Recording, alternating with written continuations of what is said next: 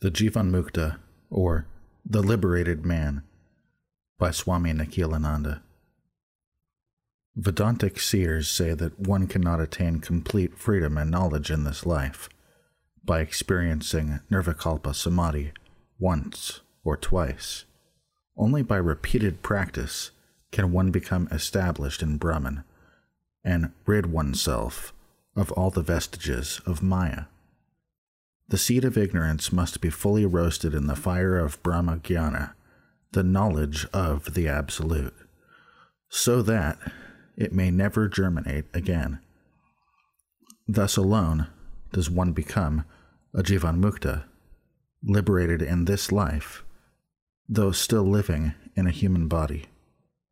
Such a man breaks through the fetters of attachment and rushes out of this prison house of the world as a lion rushes out of its cage. This freedom is achieved when one is rid of ignorance and its paralyzing effect. A Jivanmukta demonstrates, by his life and action, the reality of Brahman and the illusoriness of the names and forms of the relative world. Having himself crossed the ocean of birth and death, he helps others to the shore of immortality. Such a man keeps religion alive, not the erudite theologians. A Jivanmukta is freed from the results of action, the stored-up impressions of past actions which, in the case of an unillumined person, bring about future embodiments, cannot in his case produce any fruit.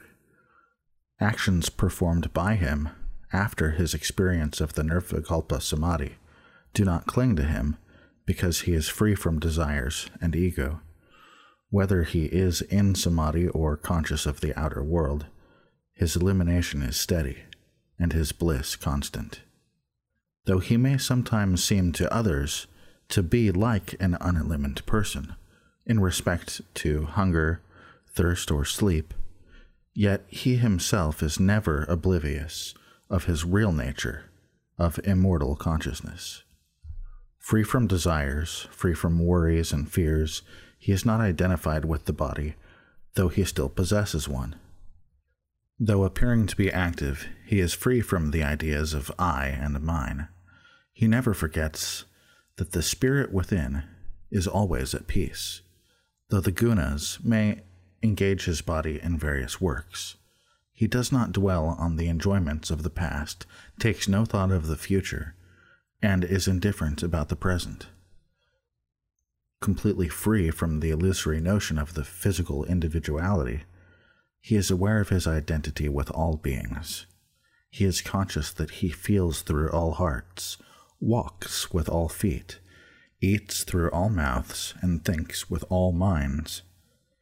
He regards the pain and pleasure of others as his own pain and pleasure. Physical death and birth have no meaning for him, a change of body being to him like a change of garments or going from one room to another. About such a person it can be truly said that he exists because he has become one with existence. He knows because he has become one with knowledge, and he enjoys bliss because he has become one with bliss, absolute. He does not have to come back to the world of darkness again, for he has entered into the world of light.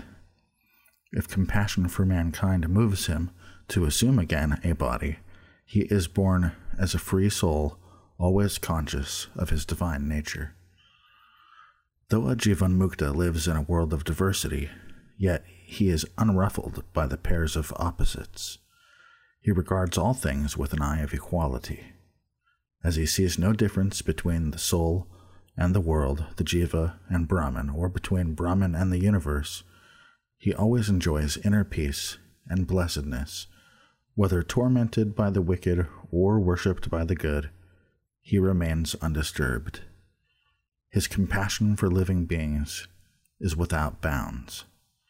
The outside world cannot produce any change in his real self, as the rivers flowing into the ocean cannot disturb its immeasurable and bottomless waters.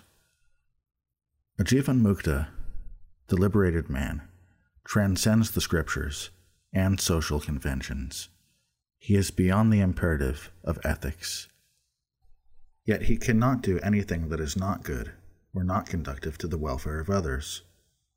Long before the attainment of Brahman, when he was an aspirant for the knowledge of the Absolute, he eradicated all wicked propensities and selfish desires. After the realization of Brahman, he becomes free, but not whimsical. He becomes spontaneous, but not given to license. He is totally unobstructed in his actions and thought, yet he never makes a false step or sets a bad example to others. The great ethical virtues such as humility, unselfishness, purity, kindness, and fellow-feeling, which prior to the attainment of knowledge he assiduously practiced for the purification of the mind, all now adorn him like so many jewels. He does not seek them. They cling to him. A Jivan Mukta alone knows the true meaning of freedom and enjoys it. He is free from all the bondage imposed on men by the world. He is free from ignorance, ego, desires, and attachment. He may get his food by begging, without anxiety or humiliation, and his drink from the water of a river. He moves about freely and may sleep without fear in forests or in deserted cremation grounds. He might go about naked or wrap himself in bark or in a rag. The earth is his bed and the sky is his roof. He roams in the avenue of Vedanta, and his pastime is in the Supreme Brahman. He may wear no outer mark of holiness at all. He enjoys without attachment like a child the sense objects offered by others. Free from desires, he enjoys material objects, but never forgets his omnipotent divine self. Sometimes a fool, sometimes a sage, sometimes a possessed person of a regal splendor, sometimes wandering, sometimes behaving like a motionless python, which waits for its food to come to it, sometimes wearing a benign expression, sometimes honored, sometimes insulted, sometimes unknown. Thus lives the man of realization, ever happy in the knowledge of Brahman. Though without riches, yet ever content, though helpless, yet endowed with exceeding power, though detached from sense objects, yet eternally satisfied, though working, yet inactive, and though enjoying the fruits of action, yet untouched by them, though possessed of a body, yet unidentified with it, and though appearing to be a finite soul, yet omnipresent and infinite is he. As a piece of wood is borne by a current to high or low ground, so is his body carried by the momentum of past actions to the varied experiences of their fruits as they present themselves in due course. He neither directs the senses to their objects, nor detaches them from these, but looks on as an unconcerned spectator, and he has not the least craving for the fruits of action, his mind being thoroughly intoxicated with drinking the undiluted elixir of the bliss of Brahman. A Jivan Mukta is no longer concerned about bondage or liberation, for these really do not belong to the soul, the spirit, ever free. Bondage and freedom are characteristics of the mind, and the mind is falsely superimposed upon the soul. In his own self-imposed bondage, the ignorant man becomes entangled and then strives for emancipation. But we are told in the inspiring words of the Upanishad, "There is neither death nor birth, neither a struggling nor a bound soul, neither a seeker after liberation nor a liberated one. This, indeed, is the ultimate truth." A liberated soul lives in the body as long as the momentum of the past actions that have produced it endure. The man may remain outwardly inactive, blessing the world with his compassionate thought, or he might engage in various actions for the good of all, but nothing he does can ever be contrary to truth or knowledge. He dwells in the physical body and may experience disease, old age, and decay, which are all characteristics of material forms.